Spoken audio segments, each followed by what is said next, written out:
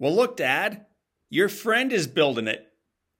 My friends, we were downtown driving around the new soccer stadium that is being built right here in St. Louis, Missouri, when my son Patrick yelled that out from the back seat of the car. Look, Dad, your friends are building it. He was referring to my friends at Keeley Companies. Keeley Companies is proud to be a part of the team that is bringing Major League Soccer to America's first soccer capital right here in St. Louis, Missouri. As construction partners of the St. Louis City Stadium, they are looking forward for this project to be a place for entertainment, camaraderie, and passion for generations to come. You can learn more about that project and look what else they're building, Dad, by visiting them right now online at KeeleyCompanies.com. Welcome to the Live Inspired podcast with John O'Leary. John is the #1 national best-selling author of the book On Fire. He's a world-class inspirational speaker, and he's the host of the Live Inspired podcast.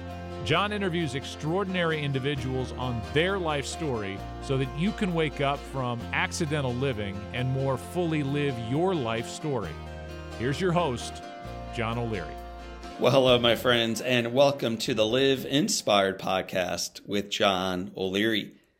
It's coined as the Great Resignation. I'm sure you've heard of it.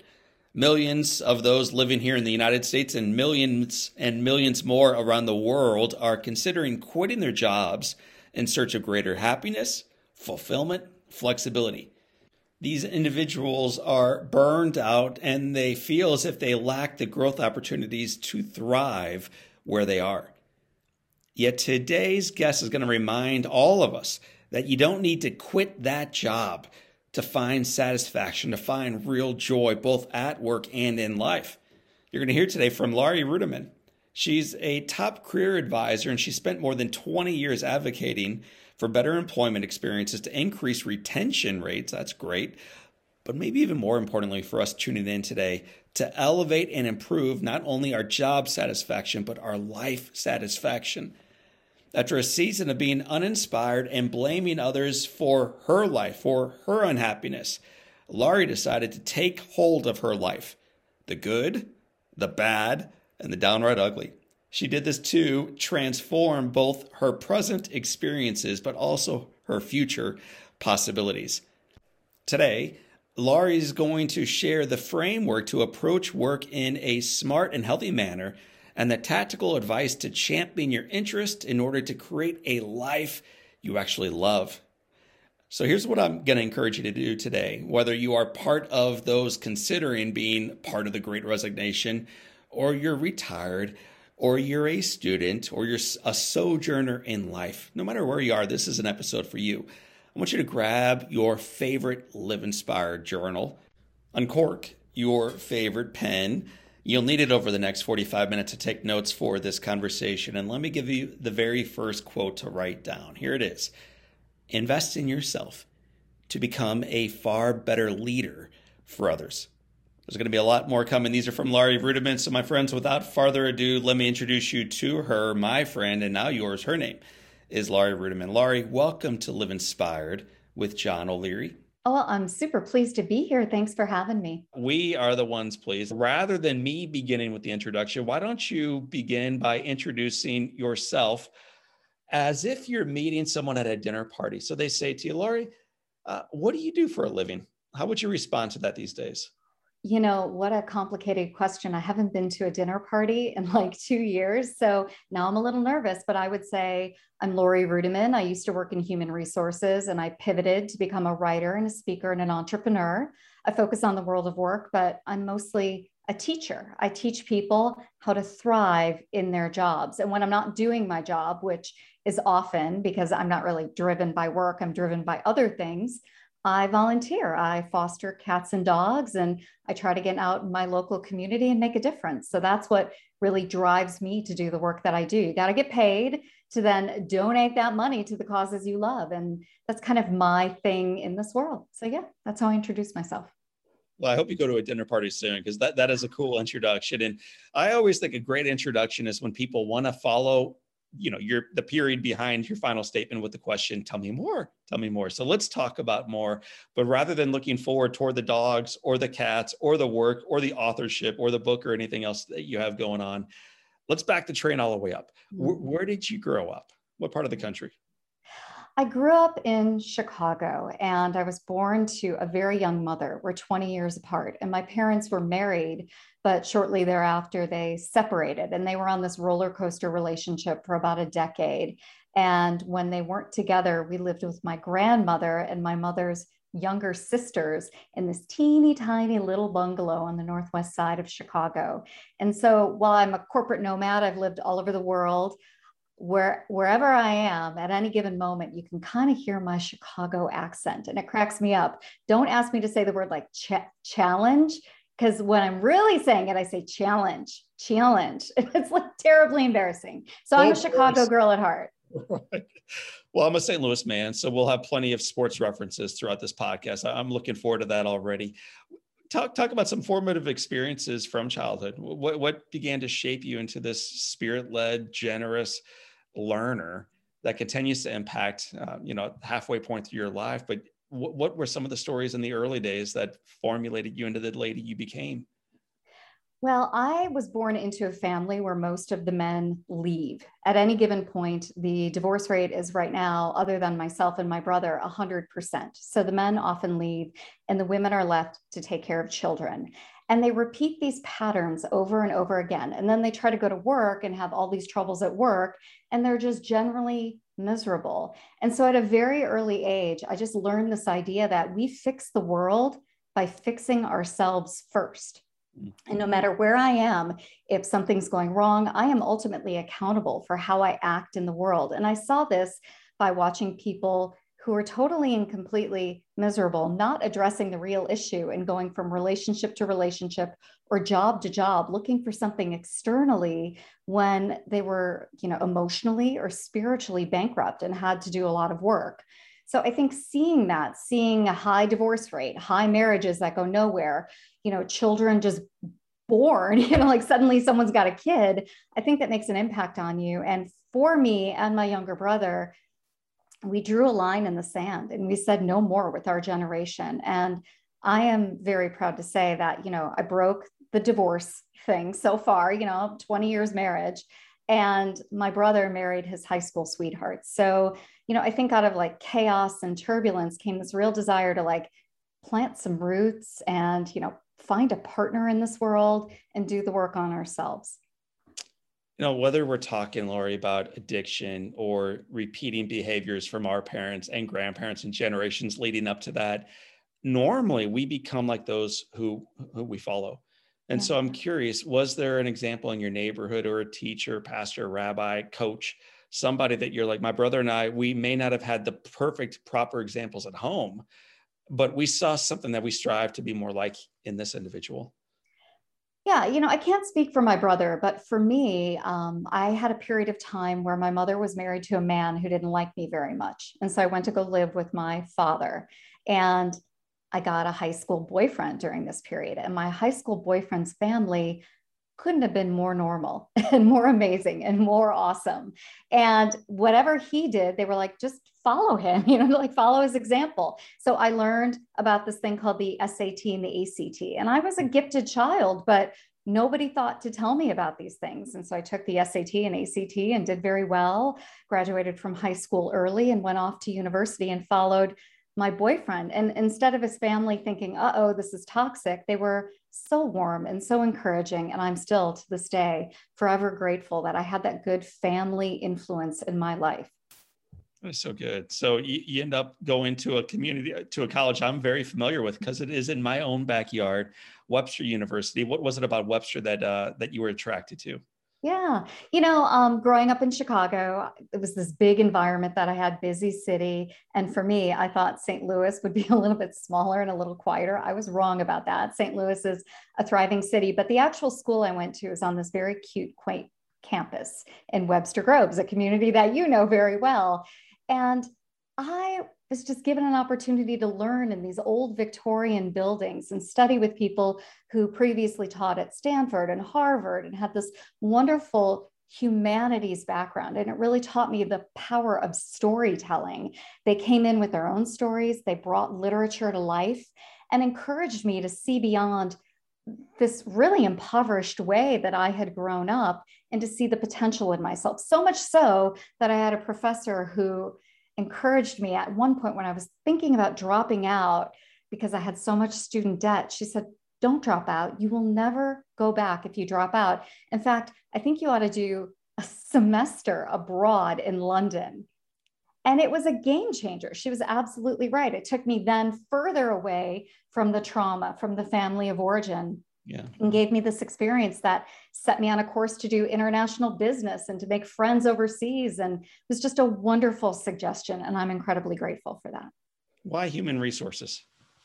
Well, I did graduate from Webster with quite a bit of debt. And I asked around and said, oh gosh, I need to find a job. And someone said, you know what, go into HR. Just initially, you'll see the entire organization, the good, the bad, the ugly. Maybe you'll end up in marketing, or maybe you'll end up in sales, but HR is a great entree to the world of work. And they were right, except that I'm well suited to deconstruct the world of work. I like people telling their stories about work. I'm fascinated about it from my own family. And so it was just natural to kind of piece everything together, especially in the hiring process, and help people, quite honestly, just change their lives.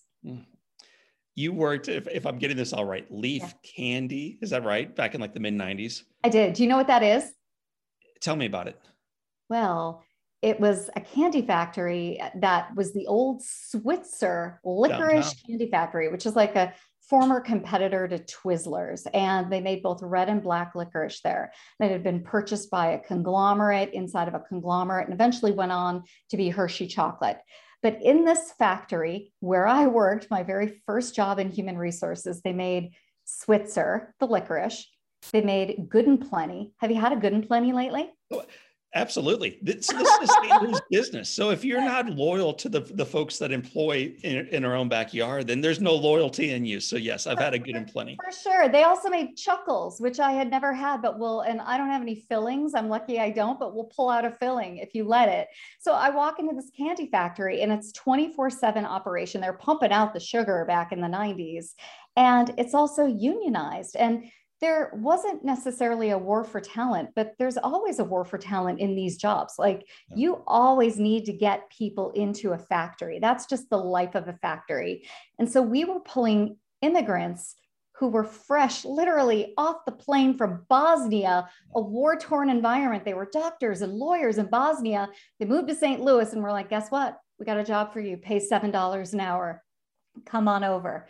So it was a real international, eclectic, strange environment, but isn't that what human resources is? I mean, it's always diverse, it's always crazy and chaotic. And, if you do it right, you get to meet people who are different than you. So this is in the mid 90s. You go on to Monsanto, which is now part of Bayer, this wonderful organization here in St. Louis as well. Eventually spread your wings even a little bit farther than that, end up at Pfizer. Yeah. And although we could spend, maybe might, a lot of time talking about all these things, I'm curious, in 07, 08, you decide to leave Pfizer. And the reason for it is it's worth sharing. So why'd you leave Pfizer? Thank you. Well, I was feeling caught up in my own career and not in a great way. I was tired. I was depleted. I was playing a political game that I could never quite win. And the more I tried to be that HR director, to be someone on the fast track, it's almost like the more they saw me as this needy little girl and told me to calm down. Like I was going all over the world delivering terrible news for Pfizer at that time, laying people off, really affecting individuals and their families and their lives.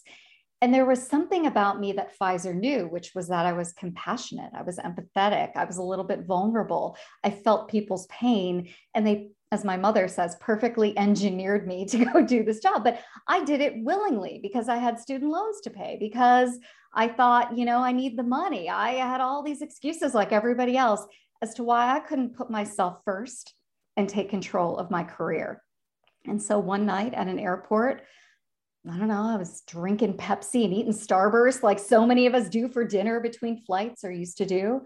And I was reading a celebrity magazine, looking at all these people with better lives than me who are terrible people and wondering, why do they get to put themselves first? And I made a pact with myself that I read about in the book that no more, I would do things differently. So I went on a journey of self-leadership, focusing on my well-being, of learning, and ultimately of learning how to take better risks. So I had this moment right around the Great Recession, which is terrible timing, that I had to go and do something else. When some of our listeners hear, I needed to put myself first, Yeah. the very first thing some of us might think is, wow, that's so selfish. That is so selfish. Tell us why it's not. Sure.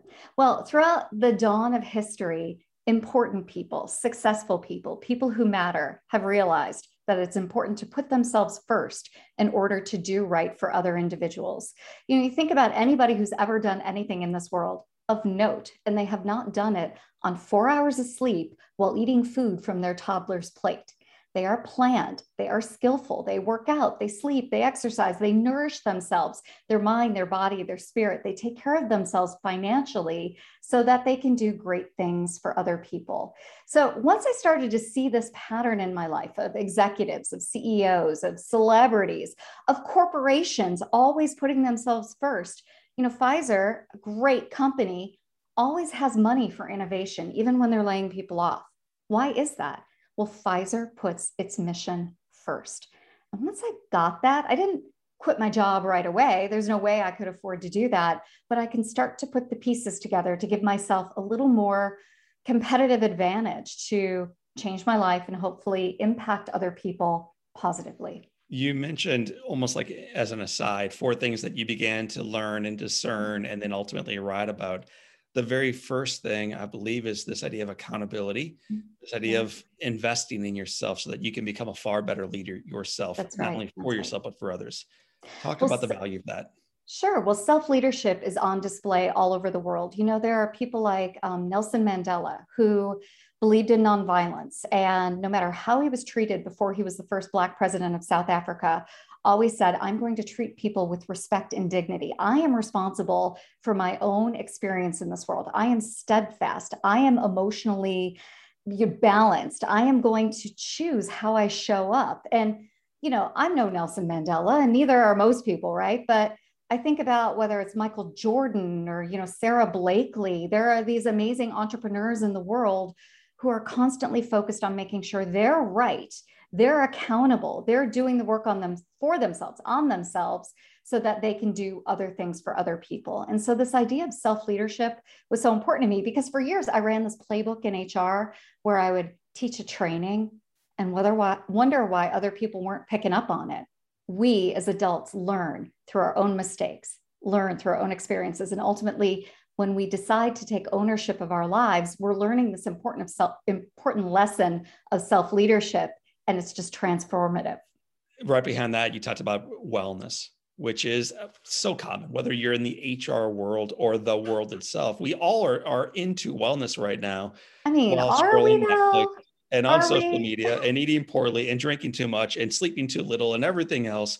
So talk about why wellness matters and actually give us some ideas on how we can opt into wellness going forward. Yeah. When I worked in human resources, I was responsible for putting on these 5K programs, or company walks. And had I ever run a 5K before? Absolutely not. That was not a thing I had done. Did I even want to do a walk? No. And yet I felt compelled to step into this fake example of leadership and to participate in these wellness programs that I really was not equipped to do. So for me, wellness is a choice to ensure balance in body, mind, and spirit.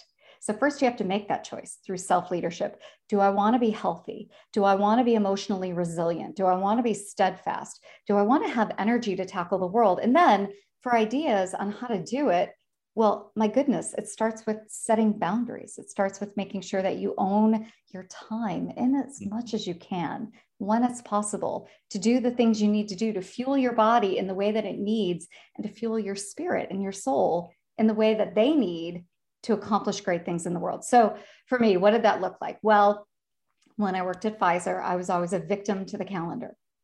right? Oh my God, I can't possibly work out. I can't possibly take that swimming lesson that I want to take because I don't have any time. But it turns out so much of our days are wasted. And I know this because I'm on the internet all day, every day myself, looking at people on TikTok and Instagram and posting memes. And, 5 minutes here, 10 minutes there starts to add up. But it really does start with setting that boundary of making sure that you're comfortable saying yes or no to a meeting or yes or no to a request of your time. And that comes just through practice, right? You practice in the small moments to nail it in the big moments. So you don't tell your boss, sorry, I can't do this important meeting, but you practice peer to peer. You ask, does this need to be a meeting? Do I need to be here? Or, I'm sorry, John, you're always 5 minutes late for meetings. Could we schedule this at a different time so that you can show up on time? I really respect your calendar and I know you respect mine. There are ways to start to manage this so you can actually schedule your time and schedule the good stuff in your day. That's what I think. That's what I do. That's what I coach. That's what I teach. And it takes some rigor and it takes some practice, and it doesn't happen overnight. Yeah. And, you come out of the HR world, you speak into the corporate world, but this is applicable in the world itself. For sure. So for the ladies and gentlemen listening right now who are exhausted, working what seems like two jobs, dealing with kids and roommates and parents and life and politics, and just the world is coming at them a million miles an hour. And there is no time for wellness. And there are no boundaries to set up because I have to say yes to these things. How do we begin to take back our time and focus our attention on the things that ultimately lead to true wellness? So this is a message in my book. If you're someone who says, there's no way I can do it, I can't, I cannot, you are stuck in a form of learned helplessness, and no coach, no therapist, no rabbi, no priest is ever going to change your mind. We fix work in this world by fixing ourselves first. So it's up to you to take that first step of self-leadership and say, enough is enough. I have to try. I spent a lot of years trying to get people to try performance improvement plans in my own family, believing people could be different, and individuals have to make that choice for themselves. So when someone engages me as a coach, I assume they're ready to change. And if they're not, I don't take them on as a client. You have to be ready for that moment in your life for things to be different, because nothing changes until you change. That is the wisdom of the ages, right? And it happens to be accurate. So I wanted to say that because there are so many people who are like, I can't, give me the magic formula. I'm like, guess what? You're going to be disappointed. There is no magic formula. It starts with you. I have a friend, and we've had him on the podcast, Father Tom. Father Tom runs a clinic to help people who have drinking addictions. And he'll only take people who answer yes to this question. The question is, have you had enough? And if it is any answer other than yes, he says, come back later. Come back later. And when they come back with the answer yes, it is amazing to the degree that he is able to help these people help themselves navigate the challenges and the complexity and the addictions of their life. But until people choose this, that's why I love the pathway you're guiding them down. Until you choose to opt in, no coach, no rabbi, no pastor, no priest, no friend, no spouse, no enemy can help guide you forward in the right direction, which, by the way, lends itself to the third piece you brought up, which is continual lifelong learning. Yeah. Why is that so vitally important for us as individuals? I am so passionate about learning because, as I say often, when you're learning, you're growing, and when you're growing, you're thriving. And that's what life is all about. And for me, at those moments in my career when I was sad, depressed, anxious, blaming other people, feeling like a victim, and believe me, I had a decade of that, so I know where I come from, I wasn't learning a dang thing. Not at all. I was maybe picking up pieces here or there, but I wasn't challenging myself. I wasn't, in the spirit of continuous learning. And so I used to think, well, learning has to be this formal program. It has to be this arduous thing. First of all, I want to tell people, you don't have to wait for permission to learn. If you wake up in the morning and you take a breath, you have a responsibility to learn something new. And the world is your oyster. It doesn't have to cost a lot of money. I mean, we have University of YouTube, right? There's Google, there's LinkedIn Learning. There are a million things. You like podcasts? You can learn from someone on a different team at your virtual office now. There are a million ways to do this, and they're all uniquely tailored to you. So it's important to figure out some of your deficiencies in this world, some of the things you're lacking, then maybe just go spy on someone and learn from them. I always say that's the best way to get a mentor at first. Go find someone you admire and watch their moves and copy a few of them. Like, see what happens if you change the game just by being curious about what's happening around you. So I don't know, John. I mean, I think learning is, again, one of those things where you can't force somebody to do it. All you can do is live by example, which is what I'm trying to do, and show people that when they get curious, they're on fire. Well, let's stay on fire for a moment longer, because the fourth piece along your journey forward is around risk taking. And around, I think you describe it as failing less, succeeding more. Yes. Is that right? Yes.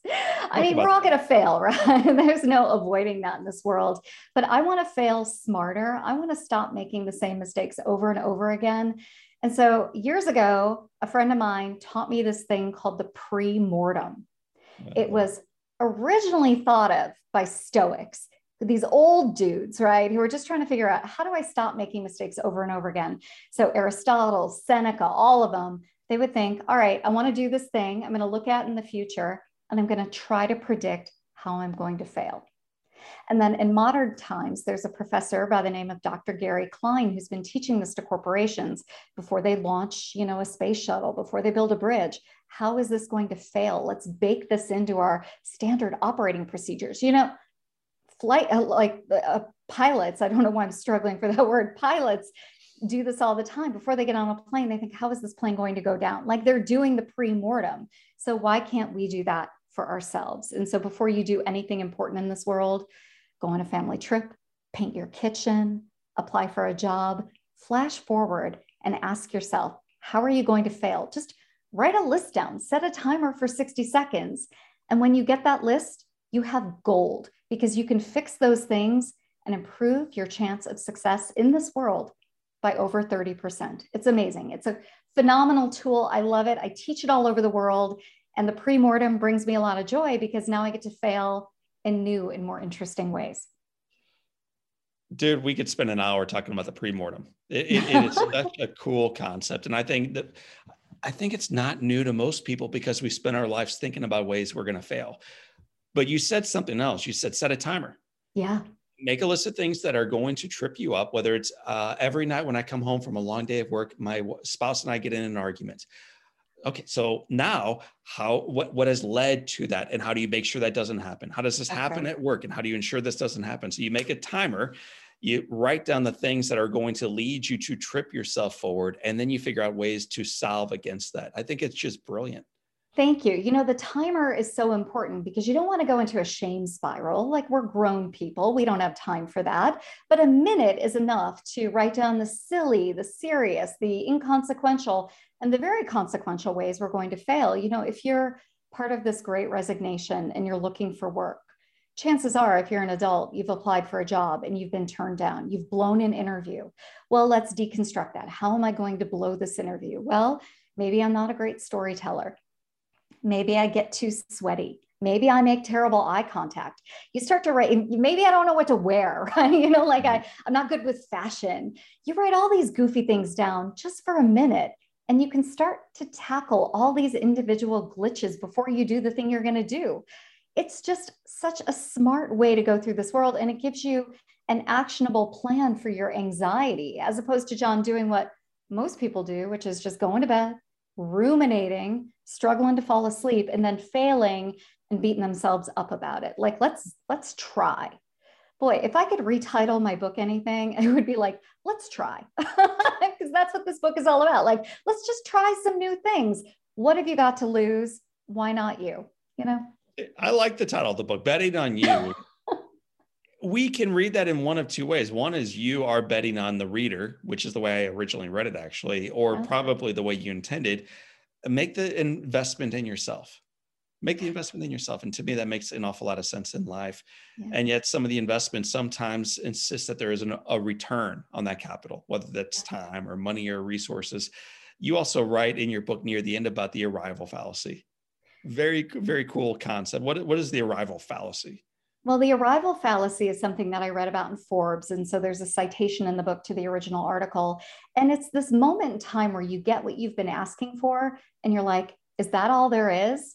So you get promoted and you start to work with people who are new, and you're like, Is that what this is really all about? And it's like, yeah, that's all there is. If that's all you are, if that's all you bring to the table, if you're in this passive role where you're waiting for others to change your life, it's never going to happen. And you're going to get to that CMO position or chief sales officer job, head of revenue, whatever it is you're going for. And you're going to be like, well, this kind of sucks. And it's like, yeah, dude, it sucks because you suck. It's time to work on ourselves. Again, we fix work by fixing ourselves first. And oftentimes it has nothing to do with work and everything to do with, family of origin trauma or issues in our current relationships or a mismatch of living between our values and the way we show up every day. So these are the things we need to work on. Work is just, a lagging indicator of unhappiness. Mm. Well, what that lagging indicator is showing us recently is that I am unhappy. And so a whole lot of individuals right now are looking or actively leaving their work. The Great Resignation, you mentioned it a moment ago. Before you and I started recording, though, you said, gosh, I would love to talk about that. I would love to just talk about the Great Resignation. So, Lori, I'm going to be quiet for a moment and I'll allow you to first tell us, why is the Great Resignation occurring? And secondly, what advice might you have for those considering hopping into it? Sure. Well, John, I don't know about you, but early in my career, I went from job to job thinking, oh, this new company is going to rock my world. And then I'd spend like 6 months to a year there. I'd be like, oh, it's the same old date that I've been on historically, just somebody else dressed up in a fresh dress, like it's just lipstick on a pig.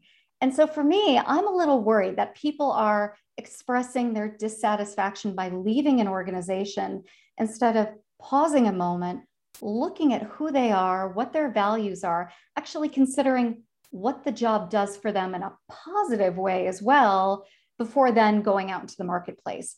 The Great Resignation is going to turn into nothing but a great talent swap, where, Jojo over here goes and works over there and is miserable in 6 months. And that doesn't benefit our economy. It doesn't benefit our country. And it doesn't benefit like the collective spirit of the world. We need people who are at that intersection of purpose and meaning, which means it takes a little bit of reflection to figure out who you are, what you want in this world, and then to chart a course that way. But unfortunately, as you know, we're in this moment where there's inflation and people have put up with a lot, and somebody dangles another $10,000, $20,000, $50,000 in front of you. How do you say no? But you might want to just take a minute before you say yes. That's all I'm asking, because sometimes you just invite some of the more familiar problems in your lives. Like we were just talking about arrival fallacy. That's about to happen for so many people who 6 months ago at the beginning of the summer took another job.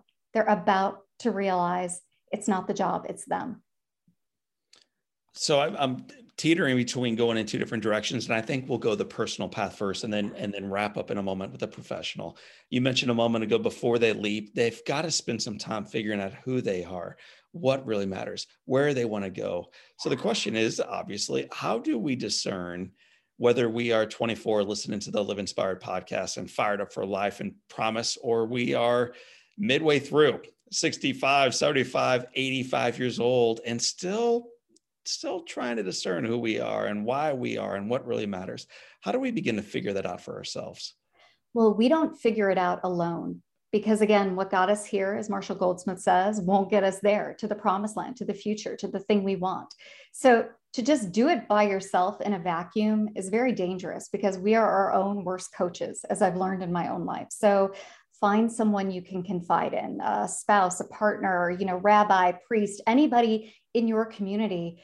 Get 5, 10, 15 minutes, share the problem, let them know that you have a decision to make or that you're struggling, and see if they have any advice. The other thing I want to share is that the EAP, the Employee Assistance Program that so many of us still have in corporate America, is one of the most underutilized benefits out there. Yeah. And when someone is struggling at work, it's almost like the last thing they think to do is to go to the EAP, when that should be one of the first and frankly cheapest things they can do to have a conversation about who they are and what they want in this world.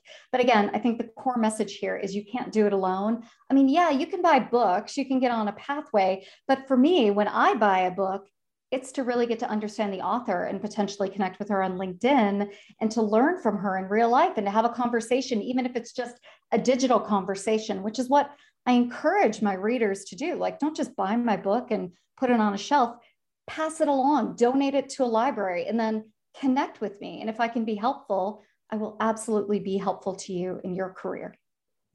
Well, you mentioned this idea of digital connection. So maybe that's where we go next. In March of 2020, now 22 months ago or so, coming up on it, it was almost fun when you hopped onto a Zoom call or a Teams call, or you figured out, how do I reach through and, oh, I can see you. How fun. Is that your house? And wow, that was fun. Then April came, and then May 2021, and now November 2021. And what was fun and novel for a season is now passé, and actually exhausting and grueling. And although there is hope on the horizon, there's also this sense of hopelessness that it's just going to stay like this, and it's going to be like this. Like the vaccine, for all the promise that we had for it a year ago, there are some significant challenges that remain for us societally. Sure. So as we deal with the workforce and grandparents and children, and they've been taught like this in school now for a while, who are just virtually fatigued, what encouragement would you give to us who are that way? And as we move toward a hybrid market going forward, what's going to be the way to do this effectively? Well, most of the exhaustion that people feel, and I mean, it's legit, these cameras, the social platforming, all of it is exhausting, I think is really just a general ennui in this world. And so why not focus on that? Why not figure out, why am I so tired? Why am I not sleeping well? Why is my workload insane? Why am I never leaving the house? Why don't I have any hobbies? Like, these are all the questions I asked myself well before COVID, because the ennui that many are feeling before COVID or during COVID existed before COVID. Like, this is just, I think, a general malaise that people are feeling en masse. We're having a more honest conversation about it. And I think if we start to set some standards and have boundaries and have honest conversations with the people we work with and for, we do ourselves a favor. We do ourselves some good, because we can potentially change the game for how we interact at work, but maybe we can also clear a path for other people. And this idea of being of service is one of the things that has gotten me through this pandemic. Like, yeah, it stinks. I didn't get to see my brother, who, by the way, was immunocompromised because he's battling colon cancer randomly during COVID, right? I didn't get to see him for 20 months, but how can I be of service? How can I raise money and funds and awareness? These are the things I was doing in COVID outside of my job to keep myself sane, to be happy, and to have a sense of purpose. So, I get what you're saying. Like, it's exhausting and tiring, but I think people are just exhausted and tired in general. And it's time to take a little bit more control over that.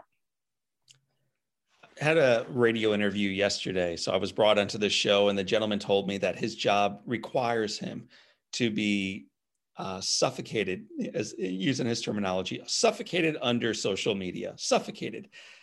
And I said to him, I think you're wrong. I think you're choosing this. I don't think you have to opt in where you are suffocating under the waters of social media and mainstream media and everything else.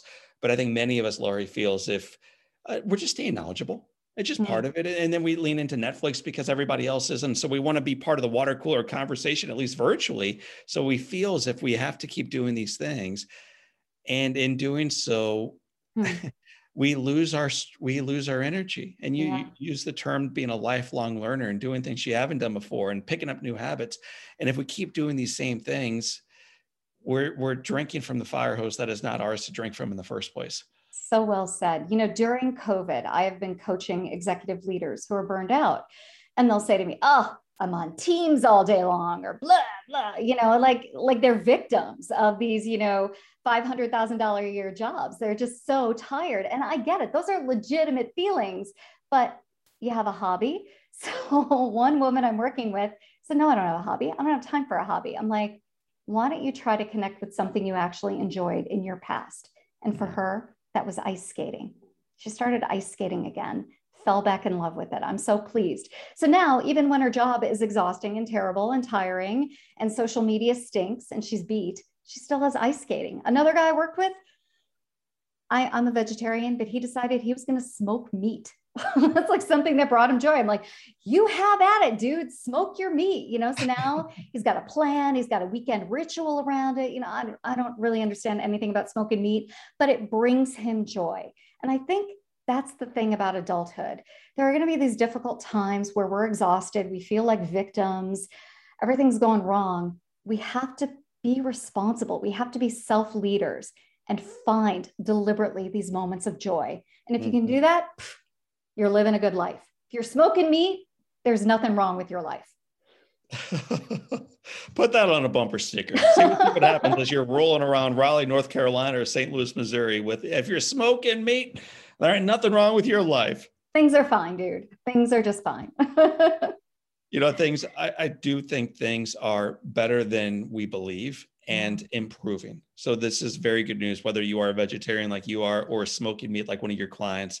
One of the things we did back in March of 2020 is recognizing it would be difficult going forward is we picked up the hobbies of the kids.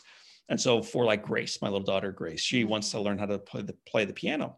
And so I made it my hobby and now hers to learn how to play the piano. So she would have her little Kool-Aid. I'd have a glass of wine. At the end of the day, we'd open up YouTube, watch the notes in front of us and learn whatever the hit song was.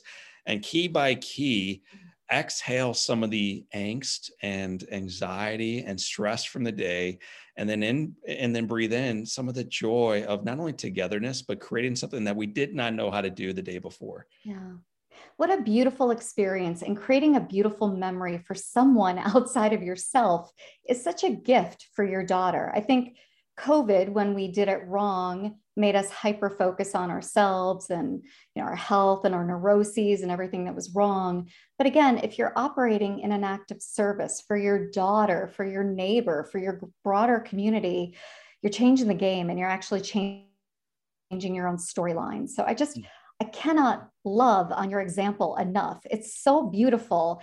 And I would love to talk to your daughter in 20 years and ask her, what does she remember about COVID? Because she'll remember the masks, right? She'll remember some of the chaos, but I bet she remembers the piano.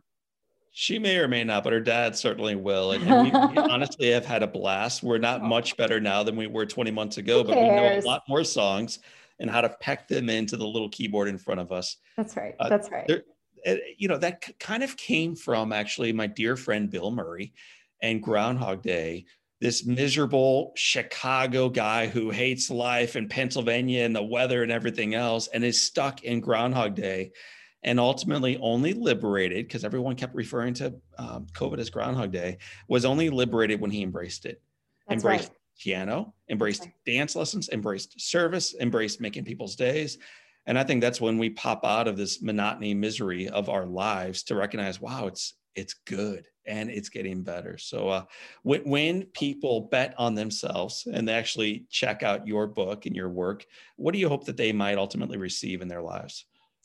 Well, I hope they get a little bit of peace and comfort, knowing that the struggle they may feel at work or in their careers is only temporary and it's universal. And that discomfort that you feel, that Sunday scary about going to work on Monday morning, I don't know how I'm going to do it, is just a moment in time. And I was the queen of the Sunday scaries. And now I wouldn't say I embrace my week, but I certainly believe that I have a sense, a purpose, a mission in this world. I work at that intersection of purpose and meaning. And when I'm not doing that, I've got other cool stuff in my life. So things are okay. So I live by example. I tell a lot of stories in the book about other people. It's not just about me. And I really hope to offer a shining light in these dark times.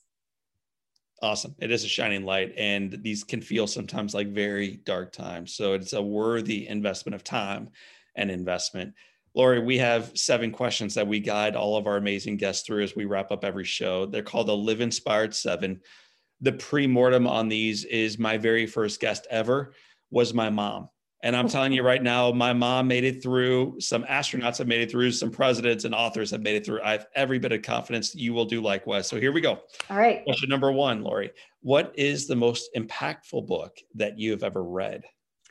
I read a book called Ham on Rye by Charles Bukowski, and it taught me to write a sentence. Tell me more. Well, Charles Bukowski is an old beatnik writer, had a lot of challenges, alcoholism, told these stories about working class people, but his sentences were very much Raymond Carver-esque, almost Hemingway in that regard. He said what he wanted to say, and he didn't dance around. And in that, his story emerged. It was plain spoken, it was clear. And I thought, man, this Charles Bukowski, he's on to something. And he wrote some really great poetry as well. So yeah, reading Ham on Rye changed my life. That's awesome. Never heard of it before, and I look forward to checking it out. When you said, taught me how to write one sentence, there's another author named Annie Dillard who wrote a book called Bird by Bird. And it essentially is, how do you write a book? And it's like, well, sentence by sentence, that's all. And So how do you well track your said, life? right? Sentence by sentence. And so that's the way you ultimately do anything of meaning. The second question is, looking back on your childhood, growing up in the Northwest side of Chicago, a Cubs fan and a Bears fan and a deep dish pizza fan, what characteristic that was positive did you possess then that you wish you exhibited as brilliantly today? Well, I think there's something really gritty about people who are raised in Chicago. And I was definitely gritty when I was younger, very working class.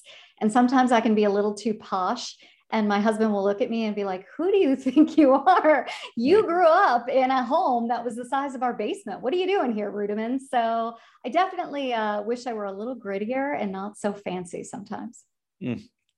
If your home caught fire and your pets and your husband are out safely and you have an opportunity to run back in and grab one item, just one thing, what would you race back outside that house with? We have a photo from the local newspaper when my husband graduated from college, and his dad is hanging a sign up that says, "Congratulations, Kenny." And it reminds me of my former father-in-law who passed away. It reminds me of that beautiful bond that he and my husband had. I just love this photo, and I would rush back in to get that. That's so sweet. Thank you for sharing that. If you could sit on a bench on a gorgeous on Raleigh, North Carolina, Chicago, Illinois, St. Louis, Webster Groves Day, and have a long conversation with anyone, living or deceased, who do you want to be seated right next to? Oh gosh, I can see why you mentioned that there were astronauts and all and your mother who did this quiz and it was challenging.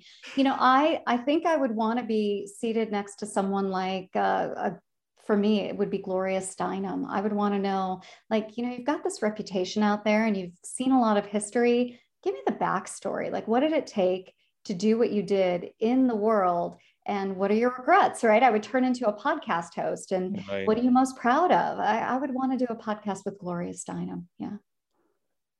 You know, when you're going through these questions with me, my mother, who was guest 000 on the Live Inspired podcast, afterwards was like hitting me during these questions because it was not on video at that time. It was only on audio. And she's like, afterwards, why would you not have told me that these were coming, John? You know, she knew she could handle what she knew, but these were a little bit out of the blue for mom. So mom was a big listener. She certainly listened to your show. And for you, what is the best advice that your mother, your father, some leader, some teacher at Webster University, a friend, maybe Kenny, what's the best advice you've ever received? Well, I was going to tell you something, but it's going to be a little strange. Are you ready? Come on. On TV, I saw Walter Payton being interviewed by a newscaster named Mark Giangreco. And remember, I'm sports topical. I wouldn't say I'm the most raving Bears fan, but Walter Payton said, you know, in this world, I don't expect anything and I'm never disappointed. And I sat back in my chair at 10 years of age and went, oh yeah, I see that. And so Walter Payton is in my head all the time. Like, if you don't expect anything, you won't be disappointed. And it's so important. It reminds me that, you know, I need to show up. I need to produce. It's not about expecting things, because when I do expect things, you know, a parade, congratulations, all of these things in this world, I am often disappointed. So yeah, Walter Payton. Thanks for asking that. Wow, we're going into the vault. Yeah, I love it. And I love Walter Payton and his career and his life and what he taught us, both in his death and his life. So what an example he was. Definitely. What advice would you whisper into your 20-year-old self? I would tell myself to take it easy. I'm definitely wound tight, but I was wound tighter back then. And I thought the weight of the world was on my shoulder. I didn't have permission to make a mistake. I took things that were the safe bet instead of doing the pre-mortem. I would just tell myself, take it easy. Like part 2 of that is take a beat, slow down. It's okay. Stop rushing into these things. And, I'm still learning that lesson today, if I'm being honest. I appreciate the honesty. And it's going to lead us to the 7th and final Live Inspired question for Laurie Ruettimann. Laurie, it has been said that all great people and HR leaders and spouses and friends and leaders and servants can have their lives summed up in one sentence. How would you like your one sentence to read? I would like it to say she tried. I tried, my friend. She's certainly tried. So, hey, we want to thank you for trying, for growing up in a very difficult circumstance and desiring and then ultimately living into a very different, radically better way to live, to serve, to inspire, to encourage. It's been a joy getting to know you in your podcast and your book, and now today in this interview. Thank you so much for the opportunity. And listen, stay safe and be well. Thank you, Laurie. My friends, that is Laurie Ruettimann. My name is John O'Leary. Today is your day. Live inspired.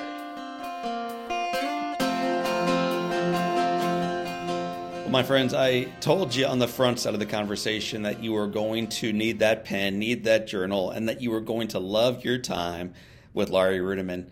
She shared a lot, but here are a few of my favorite takeaways. I'm sure you wrote these down as well, or at least they stirred something within your hearts when you heard them.